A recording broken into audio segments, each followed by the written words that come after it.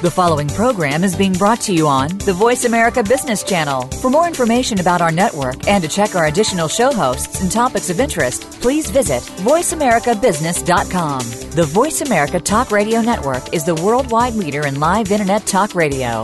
Visit voiceamerica.com. The views and ideas expressed on the following program are strictly those of the host or guests and do not necessarily reflect the views and ideas held by the Voice America Talk Radio Network, its staff, and management.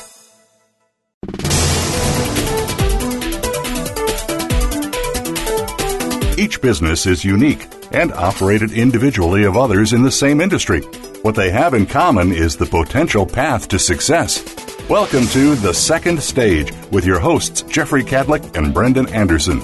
In today's program, we'll address the obstacles that many businesses find on that path to success and discuss what entrepreneurs and their businesses are doing to stay ahead of the curve. Now, here's Brendan Anderson and Jeffrey Cadlick. Welcome, everybody. It's Brendan Anderson, and here at The Second Stage. I didn't have that well planned, Jeff. I apologize. Go ahead. Because it's so hard to remember that line. Go ahead. I know. You almost forgot the name of the show too. No, I had that nailed. I was ready. I've got it tattooed on my arm, so okay, that's why I never forget. Good. So, Brendan, one of our core values is transparency. Is it not? It is. I would actually argue it's our leading core value. So I'm going to lead with our leading core value at this show, and just let everybody know that I'm not well. Feeling a little hungover. Just in general, you're just not well in general. I'm not well in general, but I almost killed myself with alcohol poisoning last night. And the reason for it, not that I need a reason, but the reason was that we won a very important award yesterday. The Association for Corporate Growth Northeast Ohio, which includes Akron and Cleveland and the surrounding area, we got the Dealmaker of the Year award, along with our fellow private equity group, the Riverside Company, which is an outstanding firm. And so I deserve to do it to myself, is what I'm saying. Yeah, I was just thinking when you were talking, I said, I hate to see if we ever got anything bigger than that, what would actually happen. But no, I agree. No, it was an absolute honor, and we were obviously thrilled to get it and thrilled to be recognized. And as always, it comes down to the people that we partner with, and we've been blessed with just some wonderful, wonderful partners who have really taken the process and grown some wonderful, wonderful businesses that we're extremely proud of, and that's what it's all about. And every once in a while, Jeff, we let you let loose and make sure we. It's not pretty. Make sure we have the taxi number tattooed on your forehead so that somebody else can dial the phone for you. But I need to get one of those bracelets or something like that so you guys can track my movements, because I certainly can't. Right. Which brings me to last week's topic of business insurance, because I was about to say you can insure almost anything, including bad behavior, by me when I'm in a celebratory mood. But truly, with business insurance, you can insure anything that they can get statistics around. You can get insurance for. And that's the thing that I think when I first started in business, I always pictured insurance was just one of those kind of pain in the butt things that you did, and you did it once a year, and you threw it in a folder, and you didn't put a whole lot of thought into it because it was like kind of a just standard thing. And it continues to amaze me the types of things that Jeff Schwab at Oswald can come up with, and at least for us to consider and for our partners to consider, and it just continues to amaze me what is available in that regard. And one of the other questions that we got a lot, Jeff, was kind of how do you know when you have enough insurance? And that's a tough question. And realistically, I just picture when we would sit down, or when we sit down and we talk about how much insurance is coming for you, Jeff. But the police, siren. Well, you sit down and you just try to picture if something horrible did happen, and that's where people like like Jeff are very good at kind of saying, if the facility burned down, how long would it take to replace? How much, could you really replace this equipment? Could you really replace this inventory? Can you, would your customers stick around? I mean, it's a pretty brutal process to think about it. And really forces you to kind of plan out. And, how we like planning, Jeff. It's one of our favorite things to do. But that's where, as you pointed out, Jeff Schwab, the Oswald Companies, earns his stripes with us. Is he has a good business acumen. He's seen a lot, and as a result, he's a great advisor. And I think you and I would both agree that having a broker of Jeff's caliber is very important in having an effective insurance strategy and be able to answer those questions like, do you have enough insurance, and identifying risks that you probably won't see. No, absolutely. And I think we said it last week. He's a guy that has lots and lots of companies that he's seen. Lots, he's actually experienced some of the bad things that happen to these businesses, and so it's just amazing what you can't imagine can happen, and sometimes does. So it's important stuff to think about.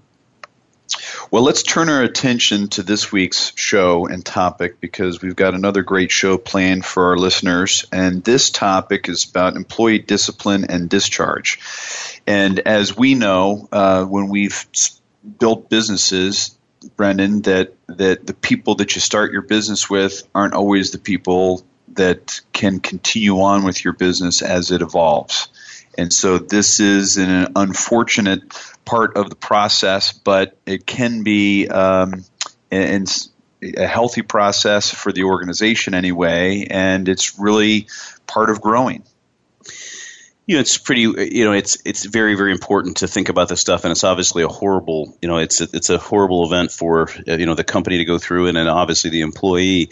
But I would say that, out of the, 25 or so years that we've been working with small businesses, 100% of the time, when there's a bad, somebody that's not living by the values and not kind of rowing in the same direction as the other team members, 100% of the time, the entrepreneurs, the team, and eventually that person are relieved that this action is taken. So, a person that is that's not living by your values causes much more damage than most entrepreneurs and most owners understand. And it's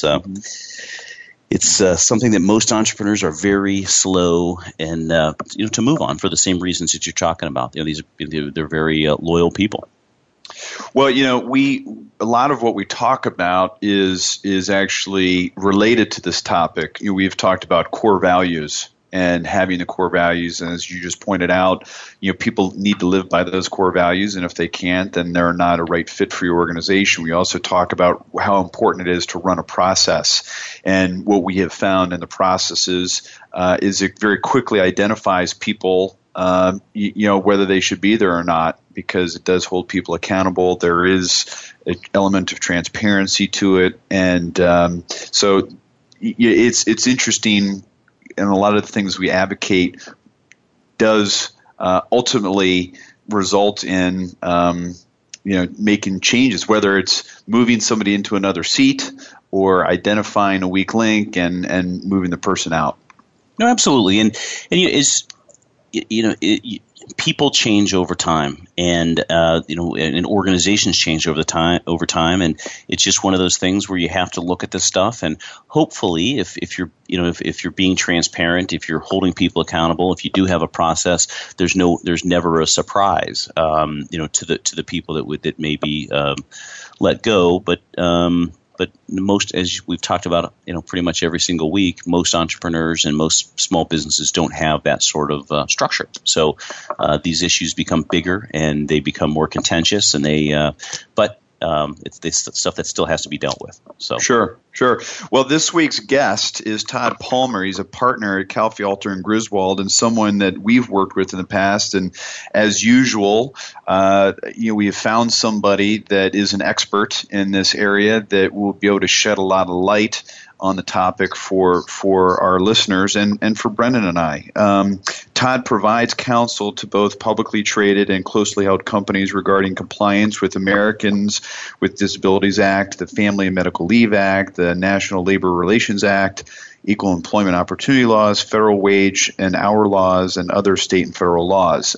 This is his core focus and an expert in the area. And as I said, we've used him in the past, and I think this will be a very good show.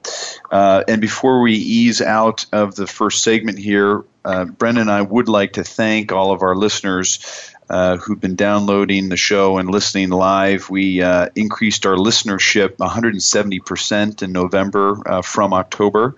Wow. And want to thank everybody for making the show matter.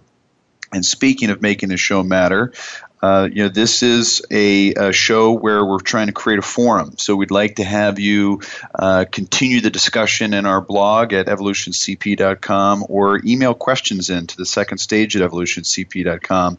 And also, if it's not a question, suggest topics that you think that we ought to take on this show, and we will certainly try to accommodate that.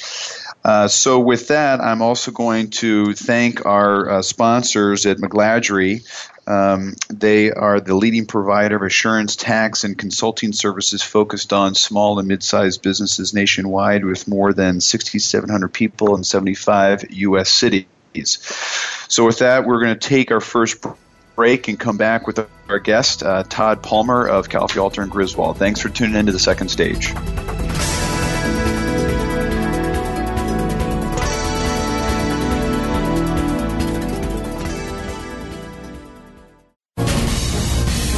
Voice America Business Network, the bottom line in business.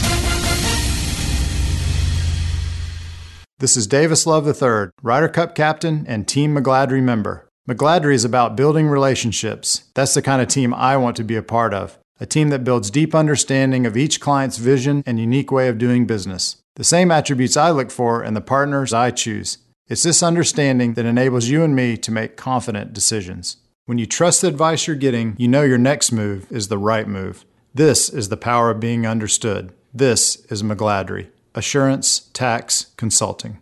What does conscious leadership mean to you? It unites organizations instead of dividing them. By exploring commonly based business challenges, it guarantees an increase in your bottom line. Tune in to Minding Our Business, Creating a Spiritual Economy with your host, Nadine Rogers. Each week, we'll hear from business leaders and learn from their strategies. We'll talk about personal and organizational best practices that you can learn from, and we'll hear from you. Minding Our Business airs live Mondays at 11 a.m. Pacific Time, 2 p.m. Eastern Time on Voice America Business. From the boardroom to you, Voice America Business Network.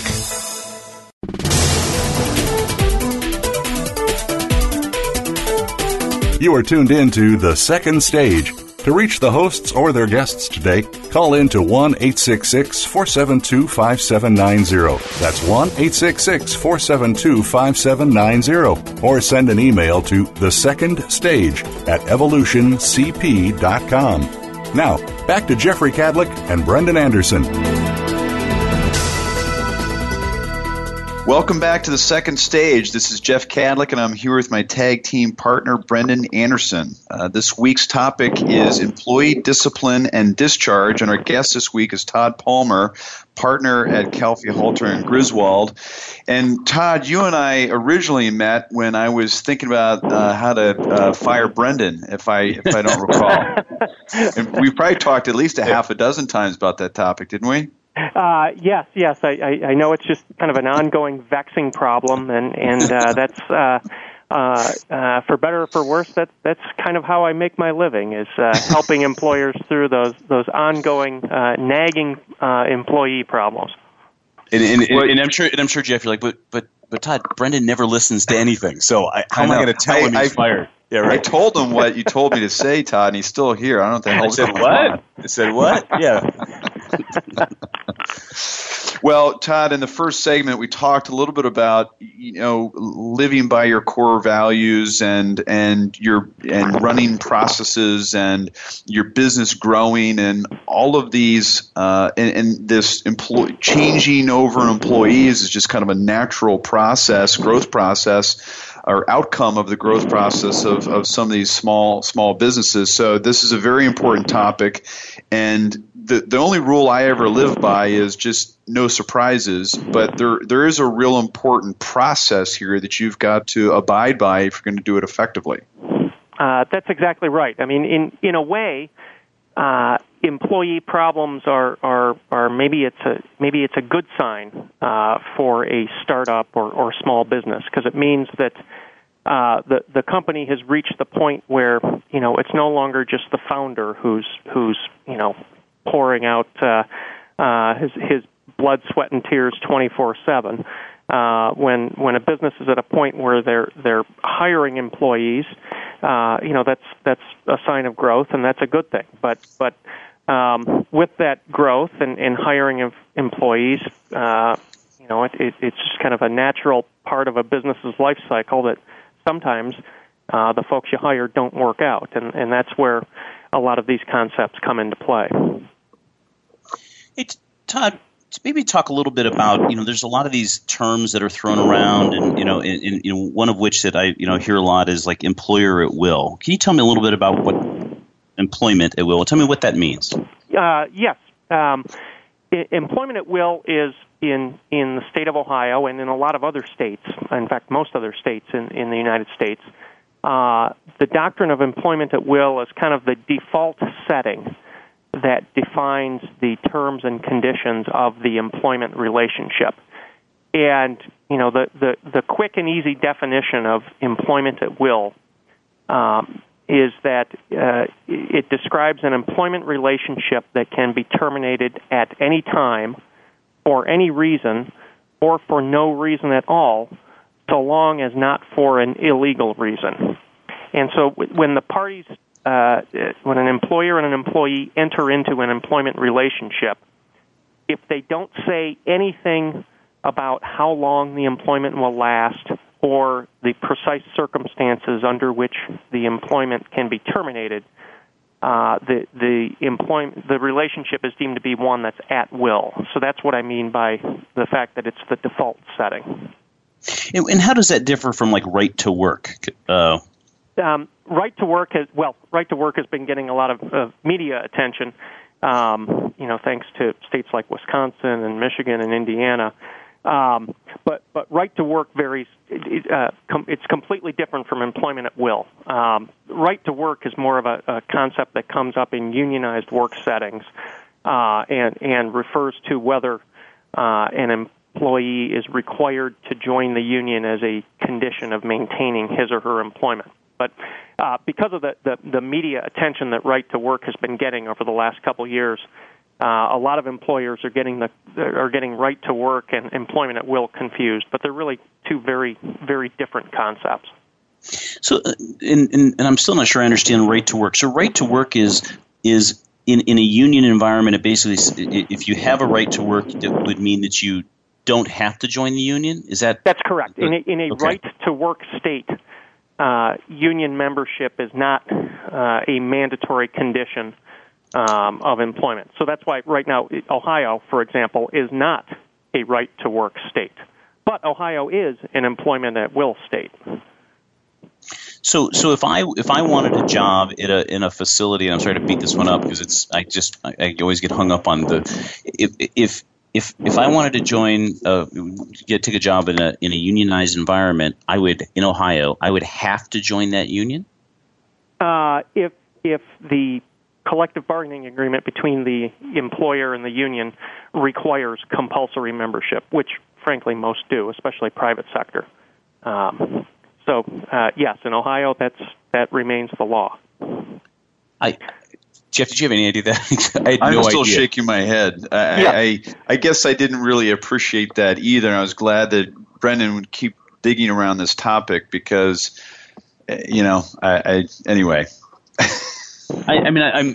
I guess it could be another whole segment, but I would just be all the talking, and I would just it moan could and be, cry yeah, the but entire time. And it's a very different concept from employment at will. In fact, it's almost the antithesis in some ways of employment at will. But because of the media attention that right to work has gotten over the last few years, a lot of business owners have started to confuse the two terms. But they're two very different concepts. Well, I was definitely one of those, and I'm going to move on here, but actually, maybe I will. In Wisconsin, is what they did is Wisconsin. What happened in Wisconsin that they got all the fanfare? Was it that they became a right to work state? Yes. Okay, and that was a big to do. All right, interesting. Yes. You mentioned something earlier about that you had employment at will and you could get rid of the people could get rid of employees as long as it wasn't an illegal reason. What could be an illegal reason?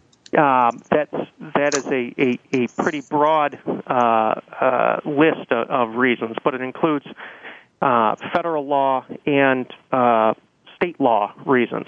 But here, the probably first and foremost and broadest of those exceptions to employment at will is a law that's called Title VII to the Civil Rights Act of 1964.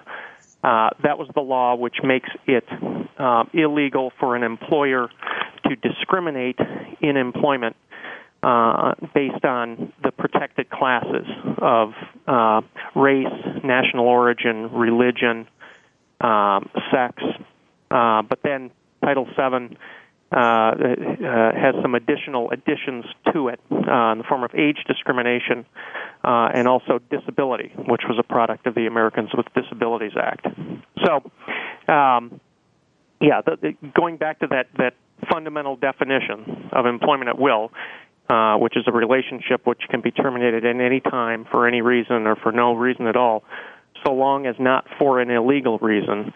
It is those illegal reasons which can take an employment situation outside of employment at will, and which cause employers to need to be very cautious, especially when dealing with someone who is within one of these protected classes.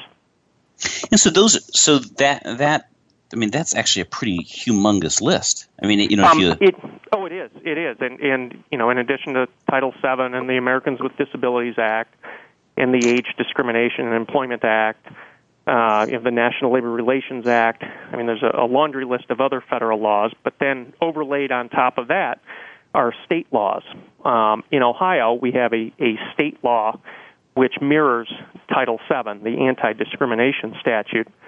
But then on top of that, in Ohio, you also get contract challenges to employment at will.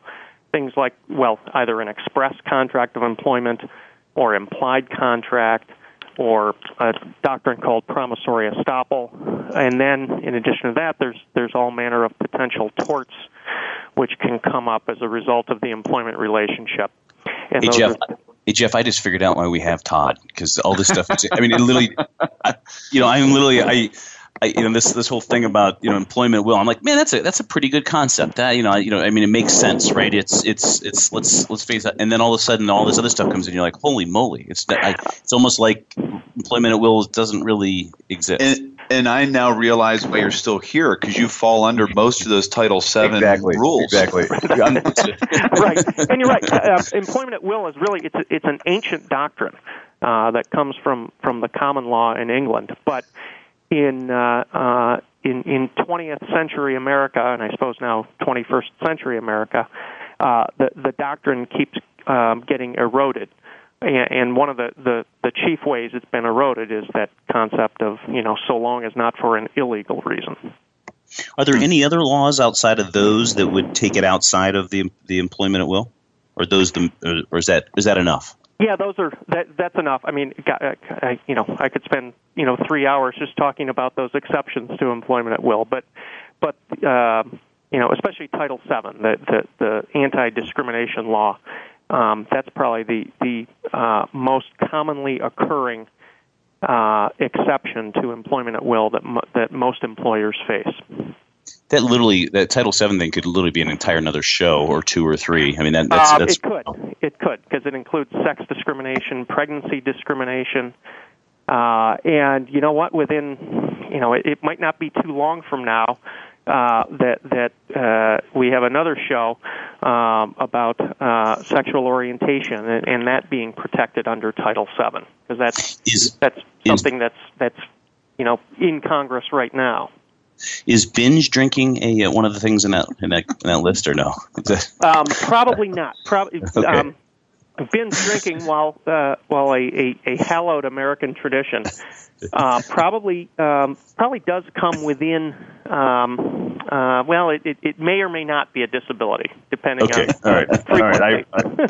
That's Jeff. You're set. You're here for. I feel disabled though. I don't know. I don't understand. The other thing that I find very confusing, Todd, is that we've got state laws and we got federal laws, and help me understand what is the federal government imposing, and then what does the state governments typically impose? The state requirements tend to be less broad or less far-reaching than the federal laws. The federal laws are usually legislation, in other words, acts of Congress signed by the president. The way that state law impacts employment at will, while it can be through state legislative developments, it's frequently through state court proceedings and different causes of action which have developed under state laws, things such as breach of contract or implied contract theories or something called promissory estoppel or things like intentional torts. These are things which have developed over time as a result of court cases, in other words, judge-made law, as opposed to legislative enactments. And then a growing category of those state law exceptions to employment at will is a doctrine called wrongful discharge in violation of public policy, and that's a growing exception to employment at will that really focuses on reasons or conduct by an employer which is deemed just kind of deemed bad by a court because it violates some type of rights of an employee or some statutory protection, and that again, that could be another several-hour segment. Yeah. But state law and especially activities by state courts, can also create these exceptions to employment at will. Yikes, Jeff, you got all that right? Yeah. I'll have to replay this show. Yeah, right, a couple times. Maybe discuss some of the employee problems and kind of maybe can these be put into general categories? I mean, maybe we can talk about. Yeah, I think there's a kind of a simple taxonomy of employee problems that business owners face are absenteeism and misconduct and performance. Most employee problems. I mean, I spend a lot of time on the phone with employers who are dealing with problem employees, and in my experience, most employee problems that compel an employer to pick up the phone and call someone like me fall into one of those three buckets: absenteeism, in other words, not showing up or not showing up on time, misconduct, bad behavior, breaking rules, otherwise just, I guess misbehaving, or poor performance. And sometimes you'll have employee problems or employees who hit all three buckets or two of the three buckets. But that's kind of from a 35,000-foot level, that's, I guess, an easy-to-use taxonomy. Okay. Well, Todd, I appreciate that, and we want to in the next segment get a little bit more into the actionable advice for small business owners to actually go through the process of employee discipline and discharge. But we do need to take a short break here from the second stage, and please stay tuned. We'll be back in just a couple minutes.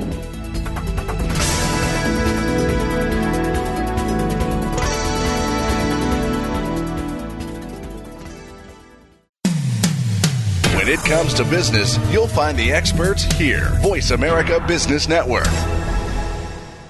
This is Davis Love III, Ryder Cup captain and Team McGladrey member. McGladrey is about building relationships. That's the kind of team I want to be a part of. A team that builds deep understanding of each client's vision and unique way of doing business. The same attributes I look for in the partners I choose. It's this understanding that enables you and me to make confident decisions. When you trust the advice you're getting, you know your next move is the right move. This is the power of being understood. This is McGladrey. Assurance Tax Consulting. It's time to take charge of your own career path. But how do you get started? First, tune in to The Career Confidant with Marie Zimenoff. Each show will feature national business leaders, tips and insight from Marie and her guests, career management tools, and a weekly career smart tip. She'll help you move forward, earn that promotion, get hired into the career you want, and brand yourself. The Career Confidant is broadcast live every Monday at 3 p.m. Pacific Time, 6 p.m. Eastern Time on the Voice America Business Channel. When it comes to business, you'll find the experts here. Voice America Business Network.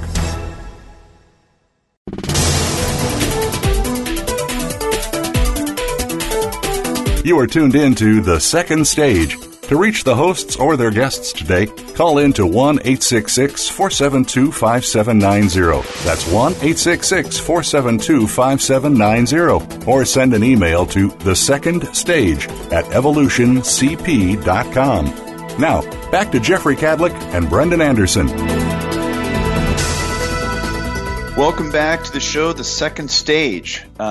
Like any forum, the show will be more effective and powerful if folks contribute their experiences and ideas. So please drop us a line on the second stage at evolutioncp.com or continue the discussion on employee discipline and discharge on our blog at evolutioncp.com. We're back here with our guest this week, Todd Palmer of Calfee, Halter & Griswold, talking about employee discipline and discharge. And when we left the last segment, we were talking a little bit about some of the major categories of employee discipline issues, and then we really want to move more into some of the actionable advice that business owners need to be mindful of when going through the process.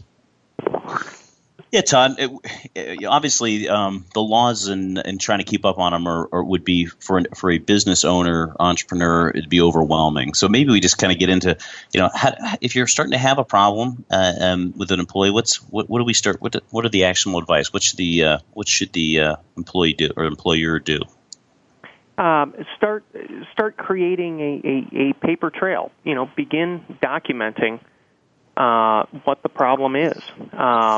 Just kind of as a rule of thumb, if employee absenteeism or misconduct or performance, if it's a big enough deal to the employer that the employer wants to counsel the employee or enact other discipline, then it should be a big enough deal to document what the employer is doing and why the employer is doing it. And that's really where good documentation comes in. When you out of the documents that you create, are all of the documents shared with the employee or part of them? Maybe give me an idea of what a good document is and which ones you share and which ones you put in the employee file. Right. That's a good point, because there can be kind of two varieties of documentation, but the one important purpose of documenting employee problems is to educate the employee and I guess even give the person a chance to improve. Because sometimes people didn't know they were doing something wrong, or they didn't know how to do something right, and so sometimes that employee documentation can actually result in the person self-correcting, and so that's a big part of employee documentation that is shared with the employee. Other types of employee documentation, or I should say documentation of employee problems, are something that can be kept in like a supervisor's file. They don't necessarily have to be shared with the employee. For example, and this is true probably at what I would call lesser levels of discipline, like oral counseling or, any kind of conversation with an employee where the person was coached. Those sorts of situations, and a supervisor can just jot down some quick notes that document, the date and, what the problem was and what they talked about with the employee, and that can just be slipped into a file. But as an employer goes through a spectrum of kind of ever-increasing discipline, you want to transition into using documents which ultimately are shared with the employee. That makes sense. I mean, that makes a lot of sense. If you're a busy owner, entrepreneur, or manager, and give me an idea of how you document this, and is there a way to do it quickly, or for busy people? There is, and that's a really good point, Brendan, because really at all size of businesses, whether startups or Fortune 500 companies, managers and supervisors are always pressed for time, and too many times in 20 plus years of doing this, I've seen instances where documentation fails because the individual manager or supervisor didn't make time to do the documentation, but the reason they didn't make time for it was they thought it had to be perfect. They thought it had to be something pretty, something that would get a gold star from their 7th grade English teacher. And that's not the case at all. Documentation of employee problems, it doesn't have to be pretty. A piece of paper and a pen are probably two of the most effective tools a manager or supervisor can use when documenting problems. The kind of key elements, what makes for good documentation is, one, that it's done on a timely basis, but also that it explains the problem and states the expectation and defines the consequences. But, if that can be done with, on a piece of notebook paper and a pen, and also just put on a date, if it's dated and signed off on by the manager or supervisor so that down the road, if need be, a lawyer who's trying to defend the case can figure out who wrote it. That's all it takes. It doesn't have to be a really wonderfully formatted memorandum that's grammatically perfect. Just anything that down the road the employer, if there's a claim, that if it's usable, if it's just clear, somewhat legible, that'll do. Does it ever make sense? I know one of the things that Jeff and I have talked about in the past is if you are in the process of documenting something like this, does it make sense to copy your lawyer on this? Is there any special privileges that if you're copying a lawyer that you would get if you're, if later down the road? Well, no. If it's documentation that's going to be shared with the employee, just right. Copying the lawyer, the act of giving it to the employee will remove it, will take it outside attorney-client privilege. But certainly in advance of giving that to the employee and while preparing it, the attorney-client privilege can attach, and that takes the business owner or the manager or supervisor, picking up the phone and talking with counsel. Okay, gotcha. What when obviously business owners are out there and they're documenting things and they're being transparent and trying to communicate with the employee and things just aren't working. At what stage is it do you suggest reaching out and actually discussing this more formally with a lawyer? I think whenever an employer is dealing with an employee in one of the protected classes and they are getting to a level of discipline that's either like a final written warning or of course termination. In other words, when they're getting to the serious levels of discipline, then it makes sense to reach out to outside counsel. And the reason to do that is under the federal and state anti-discrimination law, that thing I've referred to as Title VII. When an employee brings a discrimination claim against an employer, the employer, as part of its legal burden, has to articulate a legitimate, non-discriminatory reason. And the way that counsel can help on a kind of pre-final discipline or pre-termination basis is to help the employer shape that legitimate, non-discriminatory reason. Because the worst sorts of cases to defend are ones where the reason that the employer articulates for the discharge, in court or say in before an agency like the EEOC, where that reason differs from the reason that was given to the employee at the time the discipline was enacted. And the danger in that is that's where a good plaintiff's lawyer can demonstrate that the employer's reason was actually bogus, that it was just sham, and therefore discrimination must have been the real reason.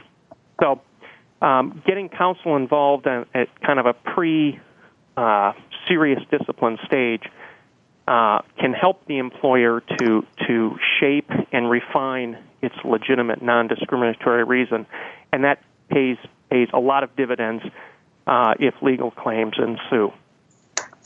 Oh, that's that actually makes a ton of sense.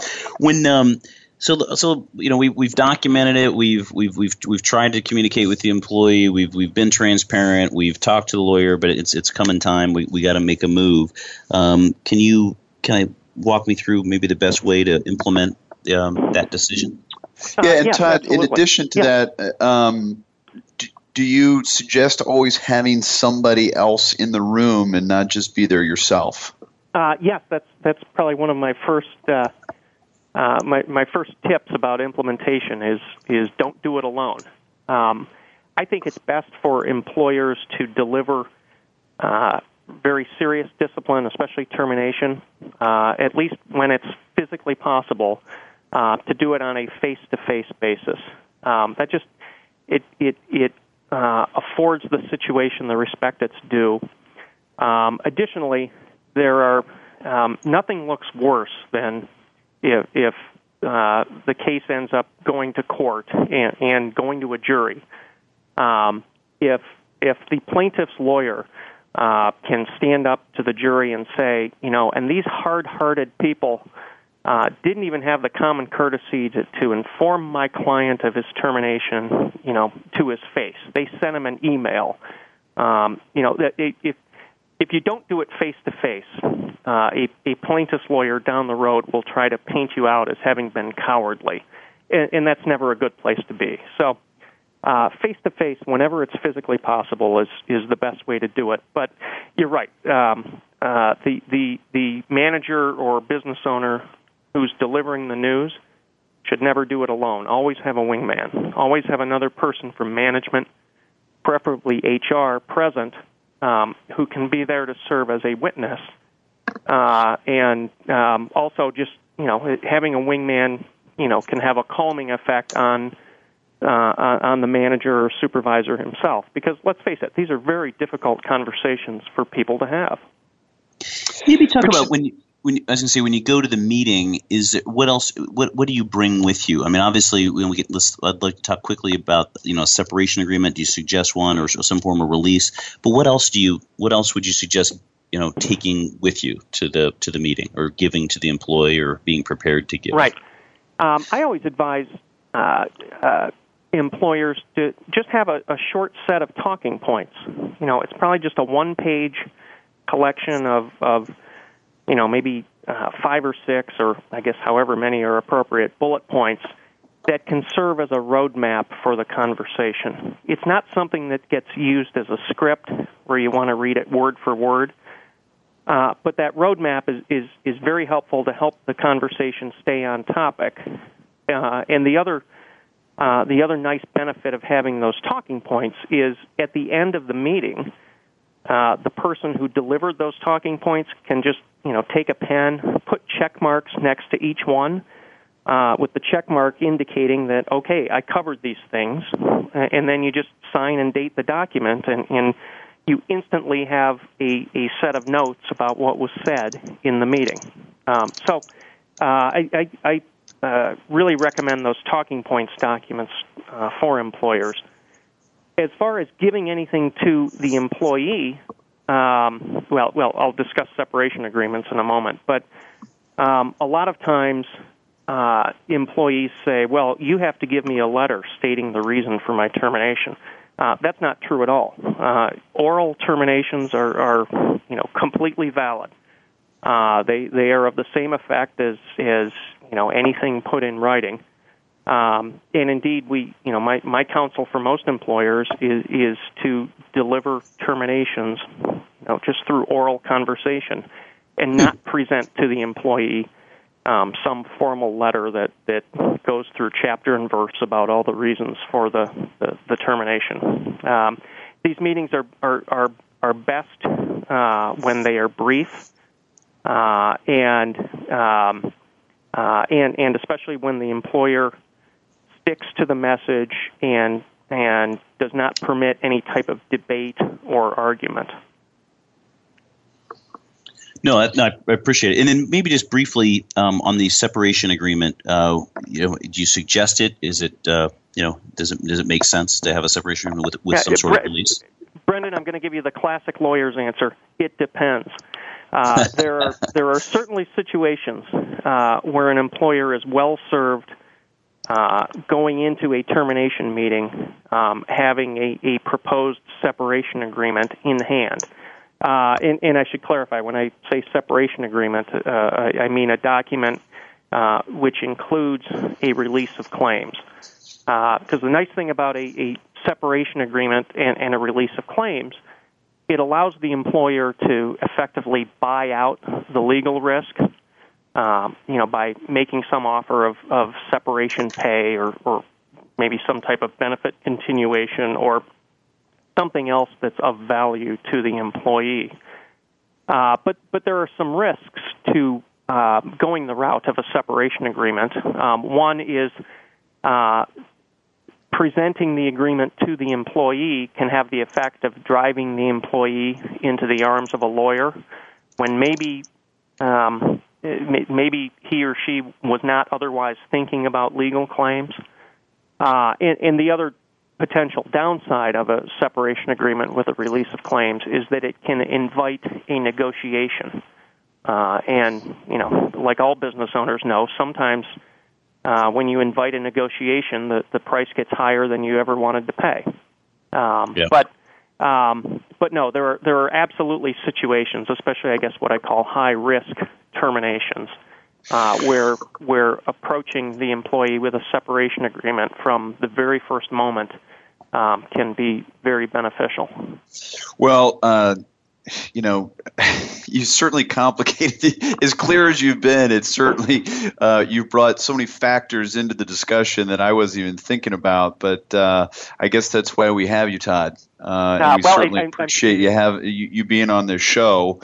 Because as always, Brendan and I learn quite a bit every show that we host, and again learn quite a bit. So, Todd Palmer of Calfee, Halter and Griswold, thank you so much for being on our show. And with that, we are going to take a short break and be back to you to give our final thoughts on employee discipline and discharge. So stay tuned.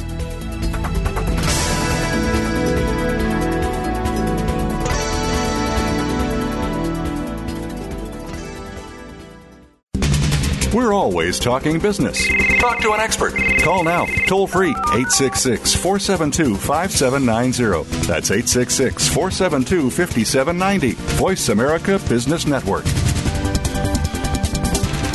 This is Davis Love III, Ryder Cup captain and Team McGladrey member. McGladrey is about building relationships. That's the kind of team I want to be a part of. A team that builds deep understanding of each client's vision and unique way of doing business. The same attributes I look for in the partners I choose. It's this understanding that enables you and me to make confident decisions. When you trust the advice you're getting, you know your next move is the right move. This is the power of being understood. This is McGladrey. Assurance Tax Consulting. If you have a small business or are thinking of buying a small business, be sure to check out Biz Broker Talk with hosts Robert Howells and Doug Scheiding. You'll have a better understanding of the buying and selling process when it comes to businesses, what you need, how it's done, and most importantly, the recommended process to a successful closing. Through their advice and expertise, you can learn how a broker determines the most probable sales price of a business and issues that can be addressed prior to selling to maximize value. Biz Broker Talk airs Tuesdays at 7 p.m. Eastern Time, 4 p.m. Pacific on Voice America Business. From the boardroom to you, Voice America Business Network.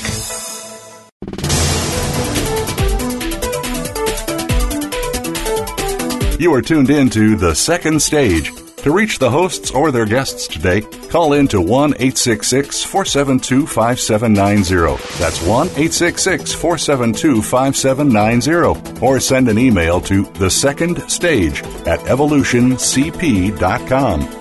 Now, back to Jeffrey Cadlick and Brendan Anderson. Welcome back to The Second Stage. This is Jeff Cadlick, and I'm here with my tag team partner, Brendan Anderson. And Brendan, once again, we've learned a ton on a show about a new topic. I really do think that that's a great topic because, Jeff, think about how long you and I have been at this, and there's just lots of things to remember. And I got to tell you, Jeff, I know you're going to find this hard to believe that I'm going to get on my little my milk crate and moan and cry a little bit, but I almost feel that I guess it's a soapbox as opposed to a milk crate, right? Yeah. So, but you knew what I was talking about. Did I stop you? No. I didn't stop you. Forget it. He's on a roll. Was it over when the Germans bombed Pearl Harbor? But if you think about, it's frustrating because you think that there's, as a growing firm, there's a counter reason to hire somebody from those classes. Now, you know that the people that we are trying to do business with wouldn't think that way and so forth. But it's just when the government gets involved in this stuff, they create problems that potentially could hurt somebody, a hardworking person from one of those classes. But I'll get off. I just stepped off my soapbox.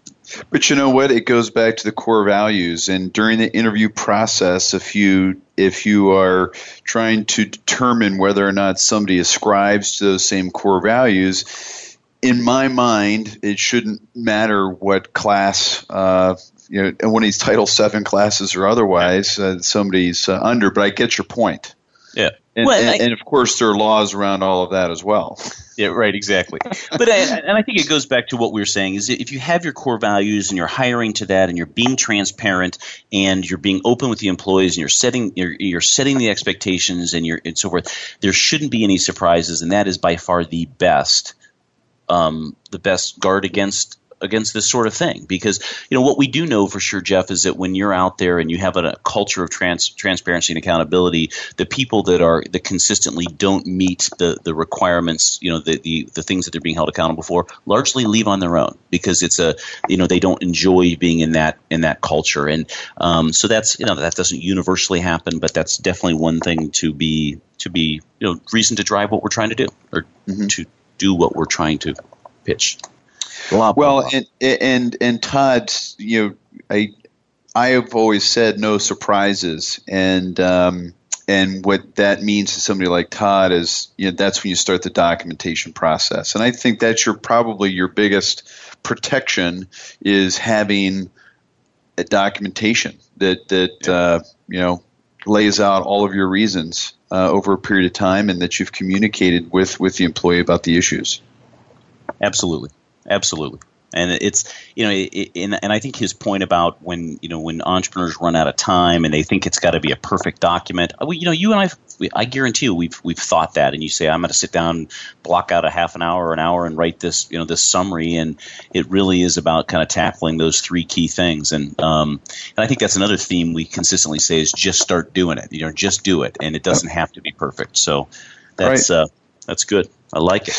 So, Brendan, it's that time of the show again. You've got to come up with something that blows my remaining hair back off the top of my head.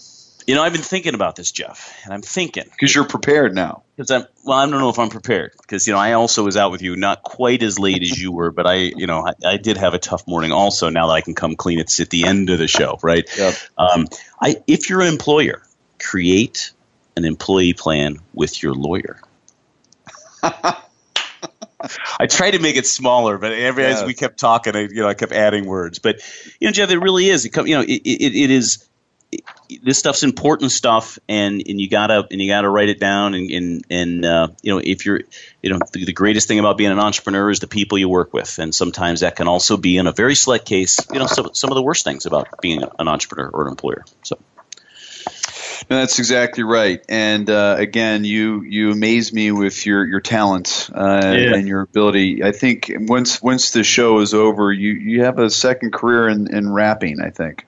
Well, I'm thinking about maybe doing some greeting cards.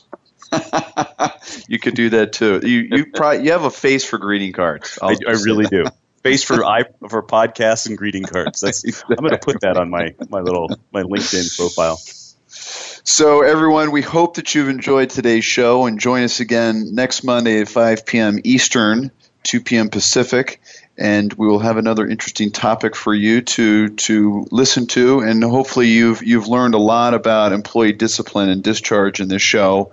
I want to thank you again for listening to the show, and as we had said earlier, 170% increase in listenership from October to November. So that's very, very exciting. And we need to have passion for possibilities also, Brennan. We got to make sure that you got to bring it every day. So with that, we're going to sign off this week's show, The Second Stage, and thanks for tuning in.